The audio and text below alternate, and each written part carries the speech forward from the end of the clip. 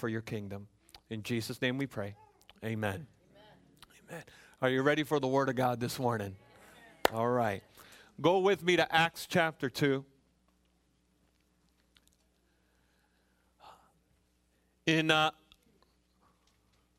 Again, you heard a phenomenal message from Ben last week, and the week before that, Nate Ortiz was with us. Before that, we've been going through a series focused on the work, the person and work of the Holy Spirit, the person, power, and presence of the Holy Spirit. And today, I'd like to talk to you about the work of salvation, the work of the Holy Spirit in salvation. Now, before we dive into that, I'd like to recap some things that we said about the Holy Spirit. We've been taught to pray in the name of God the Father, God the Son, and God the Holy Spirit. And so we learned throughout this series that we've gone through that the Holy Spirit, number one, is a person. The Holy Spirit is not a force or just a force. The Holy Spirit is a person. And if it's a person, then the Holy Spirit needs to be treated as a person and not a force. So when we come to church and we ask to be filled with the Holy Spirit, we're not asking for a force. We're asking for God in person to fill our lives. We also said that the Holy Spirit has a specific role in our lives. And that role is the role of counselor, comforter, and helper. Jesus said, "It is better for you that I leave so that I may send the counselor. When he comes, he will lead you into all truth. I cannot tell you everything because you cannot bear everything. But when he comes, he will lead you into the truth." What an important person the Holy Spirit is that Jesus says, right now, guys, you can't handle it. But thank God for the Holy Spirit. He's going to lead you and guide you. So we got to say yes to the person of the Holy Spirit. We affirm that we need to say yes to the counsel of the Holy Spirit. And we also said that the Holy Spirit, when the promise of the Holy Spirit was received by the believers in Acts, that the Holy Spirit baptized people, and that means filled people, immersed people. And when that happened, it was an experience that was felt. They said the Spirit rested on them. It was an experience that was heard. Said that they heard a sound like a mighty rushing wind. In other words, this sound was so great, I don't even know how to describe it. The only way I could describe it is like a mighty rushing wind. It doesn't compare, but it's like a mighty rushing wind, right? And they said that they also saw it. They saw like tongues of fire, right? So they saw, they felt, they heard. It was a very tangible thing. When the Holy Spirit was poured out in the lives of the believers, they had power to share the good news. It made way for the gospel to be preached. And also, as the Holy Spirit descended upon the believers, not only did they have the power to preach the gospel, but everybody who heard the gospel felt a deep conviction, a cut to the heart conviction. In other words, the truth of God's word made sense to them in their hearts, and they received it. And so we've talked about the person of the Holy Spirit. We've talked about the role of the Holy Spirit in our lives. And we've talked about what happened when the promise of the Holy Spirit was received by the church. And we want to continue to dive into that. What did it look like when the Holy Spirit began to move in the midst of the church in Acts? And what does it look like in our lives today? And today, as we continue to look at those specific verses, I want us to focus on the work of salvation that the Holy Spirit does in our lives. Do you know that the Holy Spirit is working salvation for you? Absolutely. And this is how it works. You are drawn to the Father by the Holy Spirit. It is the Holy Spirit, the work of the Holy Spirit that reveals to you that Jesus is who he says he is. It is the work of the Holy Spirit that does that. And I love what J.I. Packer said about the Trinity. He said, all of the Trinity, God the Father, God the Son, and God the Holy Spirit, they're all working your salvation out. And this is how it works. It says the Father purposed it. In other words, the Father planned it. He purposed it. Right? He wanted it to be. The Son, Jesus Christ, secured it. So our Father God planned it. Jesus Christ on the cross secured it so that if we put our faith in him, we could be saved. And then because Jesus Christ secured it, the Holy Spirit can come and say, okay, now this salvation that the Father has planned and this salvation that Jesus Christ has secured, I will apply into your life. Ain't that good news? That's really good news. So the Holy Spirit is at work in your salvation. And I want to ask you a question. Do you know that you know for sure that you are saved today? I want you to really consider that question today. People wrestle with that. They wrestle with, How do I know that I'm saved? How do I know that I'm ready for eternity? And I want you to know today that if you're a follower of Jesus Christ, if you put your faith in Jesus today, you can have a full assurance that you will not only have life with him in the hereafter, but you will have life with him right now. Do you know, can I ask you this question? Do you know where you will be if today was your last day? The Bible clearly says that life is but a breath. Life is but a breath. And it is very important that if this life is but a breath and the hereafter is eternal, it's very important that we know what happens for eternity. I want to ask you this question. Do you know that you're saved? How do we know? How do we know that we're saved? You know, I believe that there are a lot of people who struggle with this, even people who have already said that they believe in the Lord Jesus Christ. And there are several people, I think, several kinds of groups in the church that struggle with this question. And number one thing that I hear people say is, well, Pastor, I don't really want to talk about eternity because it's kind of freaky. I mean, I love me some Jesus, and I love the church folk, and I love to come to church, but can we not talk about eternity? Because I started thinking about that, and it's kind of spooky. Some people have even said, I don't even read Revelation. Keep me in the Psalm, glory to God. Psalm 23, the Lord is my shepherd. Revelation, that's for somebody else. No, right? Because there is this fear about eternity, but I want you to know this truth. Jesus doesn't want you to be afraid about eternity. He wants you to have joy about eternity. There are also some of us who are here today who really struggle with the idea of thinking of salvation, because we think that, how can I say this? We think that salvation is something that we received because somebody in authority led us in some prayer. So we think salvation is, well, you know, I went to the altar one day and that pastor said, repeat after me, and I repeated everything that he told me to say, so I'm good, right? There's nothing else to do, right? Or, hey, I read this book, and this book said, you know, just do these 4 things, and I did it, so now I'm good. I can do whatever I want, right? I'm ready for heaven. It's not the way it works. Your salvation is not dependent on anyone other than Jesus Christ.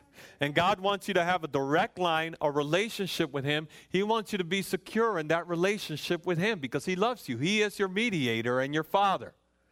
And then there are some of us as well, not only those who are afraid of thinking about it and those who are depending on just religious authority, but there's also a group of people who think that the only way we can be saved is if we get all our thoughts about the Bible and about God just right. They got to be just right. Our theology or our study of God or our understanding of Scripture have to be perfect if we're going to be saved. Oh. Can you let yourself off the hook? Paul didn't have perfect theology. Peter didn't have perfect theology. And you and I will not have perfect theology. I want you to know something. The Pentecostal church doesn't have perfect theology. The Catholic Church, there are saints within the Catholic Church, and they don't have perfect theology. The Baptists don't have perfect theology. We just have a perfect Savior. Right? And his name is Jesus. And we put our faith and hope in Jesus only, right? We just have a perfect Savior. No one is saved because they arrive at this thinking pattern that's like, oh, I know it all. As a matter of fact, that's the kind of Christian you run from. Come on, somebody. Oh, yeah, okay, thank you. Don't want to go there. Anybody with me? You know what I'm talking about? Your salvation is not dependent on whether you think correctly about everything. Your salvation is dependent on Jesus Christ, who loved you so much that while you knew nothing, he still revealed himself to you while you were blind because he loves you. I mean, think of the disciples. They walked with Jesus, and often they had the wrong thought about things. And Jesus had to correct them like over and over and over and over and over again. Like some saints. You know, some saints need to be corrected over and over. Not you, not I, some people in Alaska somewhere, I hear. Right? I mean, it's just the reality of the kingdom. It's the love of God. He doesn't give up on us. He's faithful, right? He's faithful. Our salvation does not depend on right thinking. Our salvation is dependent on Jesus Christ. So how do we know that we're saved? I want you to walk out of here today knowing that if you put your faith and hope and trust in Jesus Christ, eternity is something that you need to be excited about. If you go with me to Acts chapter 2, verse 37 and on down, it reads this way. Now Peter had just finished preaching a powerful message, and people were cut to the heart because of the message that was preached. And this is what they said. Now, when they heard this, they were cut to the heart and said to Peter and the rest of the apostles, "Brothers, what shall we do?" And Peter said to them, "Repent and be baptized, every one of you, in the name of Jesus Christ, for the forgiveness of your sins, and you will receive the gift of the Holy Spirit. For the promise is for you and for your children and for all who are far off, everyone who the Lord our God calls to himself." And with many other words he bore witness and continued to exhort them, saying, "Save yourselves from this crooked generation." So those who received this word were baptized, and there were added that day about 3,000 souls. Now that's some salvation. That's pretty awesome. And they devoted themselves to the apostles' teaching and the fellowship, to the breaking of bread and the prayer. And awe came upon every soul, and many wonders and signs were being done through the apostles. All of who believed were together and had all things in common. And they were selling their possessions and belongings and distributing the proceeds to all as any had need. And day by day, attending the temple together and breaking bread in their homes, they received their food with glad and generous hearts, praising God and having favor with all the people. And the Lord added to their number, day by day, those who were being saved. Father, we thank you for your word. We pray for an anointing to receive it, to hear it, to see it. Oh God, change our hearts, change our lives, and let us walk and live with a joy about eternity and our salvation in Jesus' name. God, I pray for an anointing to declare your word with power, with power. God, we welcome you in this place to change things for your glory. In the mighty, strong Son of God, Jesus Christ. Amen. Amen. How do we know that we're saved? Here in this context of Scripture, you find the very first people who could say, "I gave my life to the Lord Jesus Christ as Lord and Savior." Here is the very first altar call that we see actually take place within the new covenant. And what we see are that the Gospels are recording that 3,000 people immediately were saved. The Bible said they were saved. They were saved. Amen? So if they were saved, what do we see as a witness of the reality that they were saved? Number one who is saved is one who takes ownership of the cross. A person who is saved is a person who takes ownership of the cross. I want you to notice what the people said when they heard the message. They said they were cut to the heart. And they said, Peter and to the rest of the apostles, "Brothers, what should we do?" They heard the message, and the moment they heard the message, it was clear to them. Some would say, what was clear to them? This was clear to them. Jesus is the Son of God. This was clear to them. Jesus was not worthy to die on the cross. This was clear to them. Jesus died on the cross for sins that he did not commit. This was clear to them. Jesus died on the cross for the sins of this world, for our sins. This was clear to them. Jesus died for my sins. Those who are saved are those who take ownership of the cross. Not just a salvation that has taken place, not just a crucifixion that took place for all of us, a crucifixion that took place for me. It was my anger that put Jesus on the cross. It was my hatred that put Jesus on the cross. It was my addiction that put Jesus on the cross. It was my viewing of pornography that put Jesus on the cross. It was the sin sickness in my life that put Jesus on the cross. And he loved me so much that he died on the cross to redeem me from the death that I was walking in. How blessed is that old rugged cross. Jesus died for my sins, not his, my sins. He was blameless. I was guilty. And he said, I'll take your place, not only so that I can be forgiven, but so that I can be reconciled. And you see, that's the full work of the cross. What's the full work of the cross? Not only that Jesus died for my sins, but that Jesus died for my restoration. So that I can not only be forgiven and saved, but so that I can be adopted by God the Father. And how real is that adoption? It's not only a legal adoption, it's an adoption that gives me the permission, gives me the right to go to the Father and say, Papa, and be blessed by him. You see, if you don't receive the cross fully, you're not receiving everything that Jesus is for you. We can cheapen grace by saying that grace was cheap. Grace was not cheap. It was expensive. It cost God his son. But we can make less of grace by not receiving everything that grace is supposed to do in our lives. And you know what grace is supposed to do in your life? Fill you with the hope and the truth of the reality that you're forgiven, that you're redeemed, and that you're loved, and that you're favored by God. When you wake up in the morning, God, the Father in heaven, looks down for ways to bless you. The Bible says in Ephesians that he wants to declare his glory through you to the principalities that exist in the world. In other words, when you wake up in the morning, the Lord is trying to show up and show off in your life. And that's good news. Those who are saved are those who take ownership of the cross. Those who are saved are those who have a desire to obey God. Number two, one who is saved desires to obey the word of God. And this is a supernatural experience.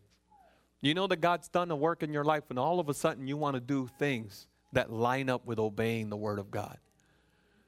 You know that you love God and that you're saved when all of a sudden the sin that you loved is a sin that you hate. Doesn't mean that it doesn't tempt you. Doesn't mean that it's not a struggle, but you hate it and you hate being overcome by it. You know what I'm talking about? You know that you're saved when the Lord is putting in your heart that you need to fast, which means not eating, and you're actually entertaining it. You want me to what, Lord? I'm trying to think, Lord, but you keep telling me I need to fast. Now, I don't like that thought, but, right? You know that you're saved because there's desires for holiness there that you didn't have before. Who do you think put those desires there? It is the work of the Holy Spirit in you. Those who are saved are those who have a desire to obey. They cried out, what must we do? And Peter said to them this, repent and be baptized in the name of Jesus. And then he goes on and he says this. He says to them, save yourselves from this corrupt and perverse generation. So someone said, wait a minute, do we save ourselves or does Jesus save us? Let's clarify that. Jesus saves us. But because he made a way, we respond to that salvation. And we say, God, I don't want to live in sin anymore. You set me free from sin, so now I'm going to walk like one that's been set free from sin. Teach me to obey. Teach me to practice holiness. And we begin to engage in the grind of being who God called us to be instead of what the world has conformed us to be.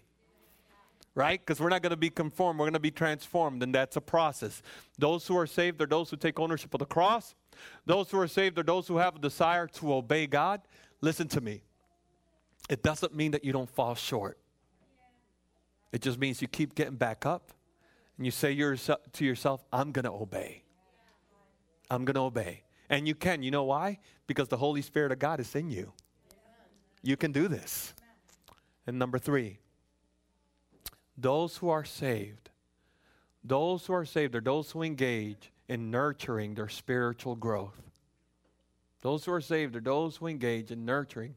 One who is saved nurtures their spiritual growth. If you read on those same verses, we're not even going to dive into other verses, just those same verses. They took ownership of the cross. They took ownership of their sin. They turned to Jesus, repented of their sins, obeyed in baptism, and immediately they got engaged in how to grow spiritually. They were in fellowship. They were together. They were hearing the word of God. They were praying together. They were being a blessing to each other. And as they were living that way, the power of God was being manifest in their lives. Those who are saved are those who nurture their spiritual growth. Would you stand with me today?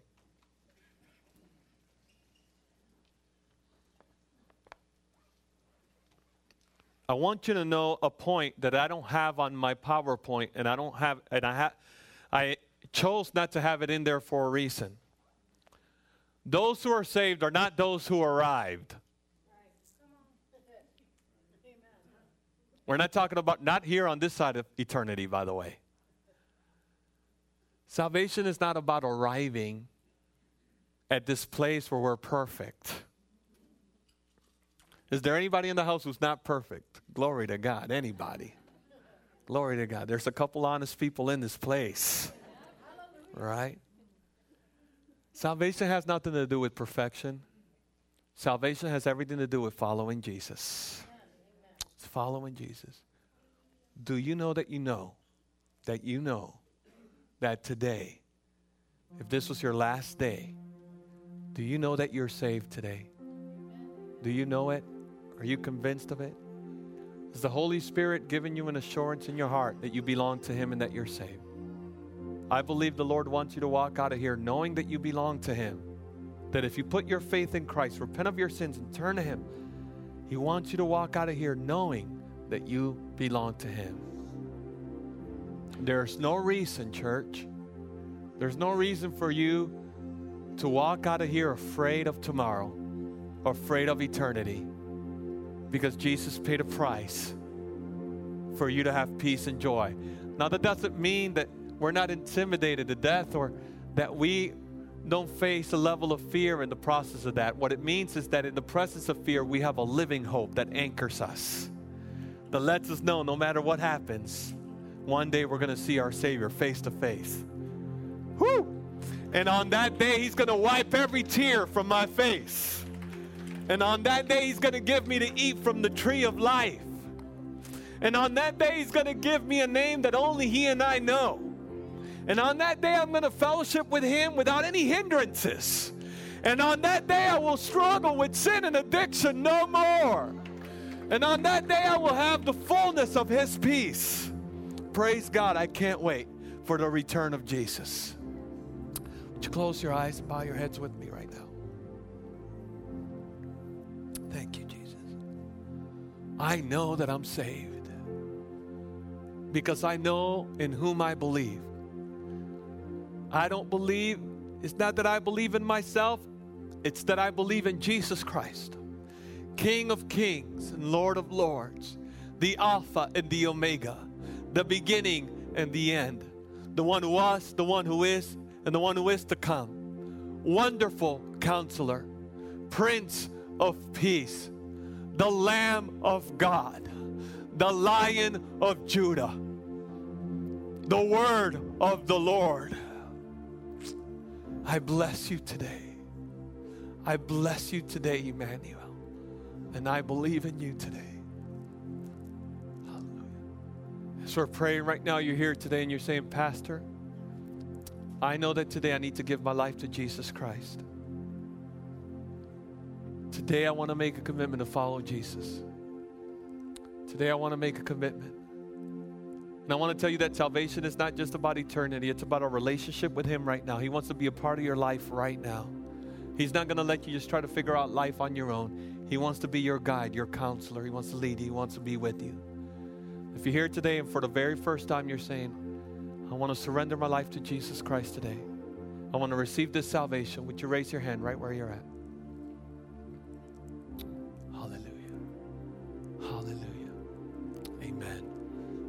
Amen. I see your hand. Amen. Maybe you're here today and you're saying, Pastor, I feel like I need to recommit my life to Christ today. I know that it's not just about a prayer or anything like that, but I know that right now, in declaration of faith, the Lord is calling me to recommit my life to His salvation work in my life. If that's you, would you raise your hand right where you're at? Thank you, Lord. Thank you, Lord. Father, today for my brothers and sisters who have raised their hands, I thank you for salvation today. I thank you that you have forgiven our sins, that you've written our names in the Lamb's book of life. And I thank you, Lord God, for the recommitments that take place. I say to the prodigal sons and daughters, welcome back. Your Father has missed you. He loves you. And He has no intentions of throwing your sins in your face. He has intentions of throwing your sins away.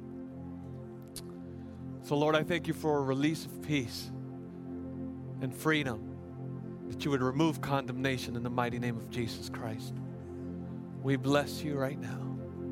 In Jesus' name. In Jesus' name. Church, I want to call you to do something very interesting. Today, would you come up to the altar? Every one of you, would you all come to the altar right now? If you feel the freedom to do so, I just want to welcome all of you to come here. I want to close with this today.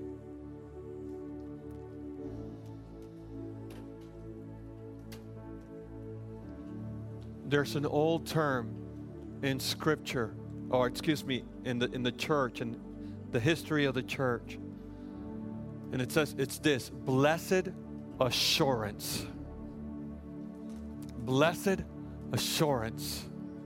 That means awesome security. And that blessed assurance is the assurance of the saints, the security that we have that says that we know that we belong to God, that He is with us right now, and that if we were to die right now, we're going to be with Him for eternity. God wants you to have that. God does not want you to live in fear. God doesn't want you to live afraid. He wants you to know that you're loved and that He's got a plan for your life and that you can trust Him with your life and with your eternity. And I want to pray today for each and every one of you that God will give you this blessed assurance, this peace in your heart, that if you've given your life to Jesus Christ, that you would walk with this assurance that you belong to Him. Because you know what? When you have that assurance, then you're finally going to have this freedom that God gives. Because what happens is when we don't have this assurance, we kind of go to and fro, try to please God with our works, but our works are like filthy rags before Him. They're not good enough. What you need is to receive everything that God has for you. Yes. Receive this love. Receive this grace. And I tell you, once you receive it, the world will be changed upside down, completely transformed. So as we're gathered up here today, you're saying, Pastor, you know what? I don't want to have any fear about my eternity. I believe in the Lord Jesus Christ. I've committed my life to the Lord, but I've dealt with some fear that I think it's crippling. And today I just give it to God. I welcome the Holy Spirit to deal with me and to anchor me in the hope that I have in Jesus. If that's you, would you raise your hand right where you're at? Yes, Lord. Yes, Lord. Father, for my brothers and my sisters who stand here today, we pray. Oh God, we want your anointing to fall in our lives. Holy Ghost, we welcome your salvation work. Blessed assurance of the Holy Spirit fall in this place. Fall in our hearts. Fall in our mind. Break the hopelessness. Break the condemnation. Right now, as we raise our hands, we say, our hope is in you. Our hope is in Jesus. So I thank you, God, for freedom. I thank you for a new walk. I thank you for a new liberty, God, in you. Hallelujah. We thank you, God. And Lord, I declare over your church that the work that you begin in them is the work that you will finish. That no weapon formed against them will prosper. That when the enemy comes in like a flood, that you'll rise up a standard against the enemy. And I thank you that they are more than conquerors in you. So we bless you today and we thank you, Lord, in Jesus' mighty name. Amen. Amen. Can you bless God this morning? Amen.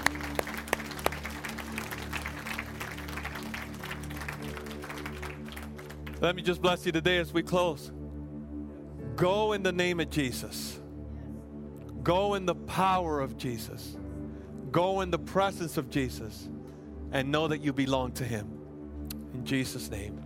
And God bless you today. Amen. Thank you, Lord.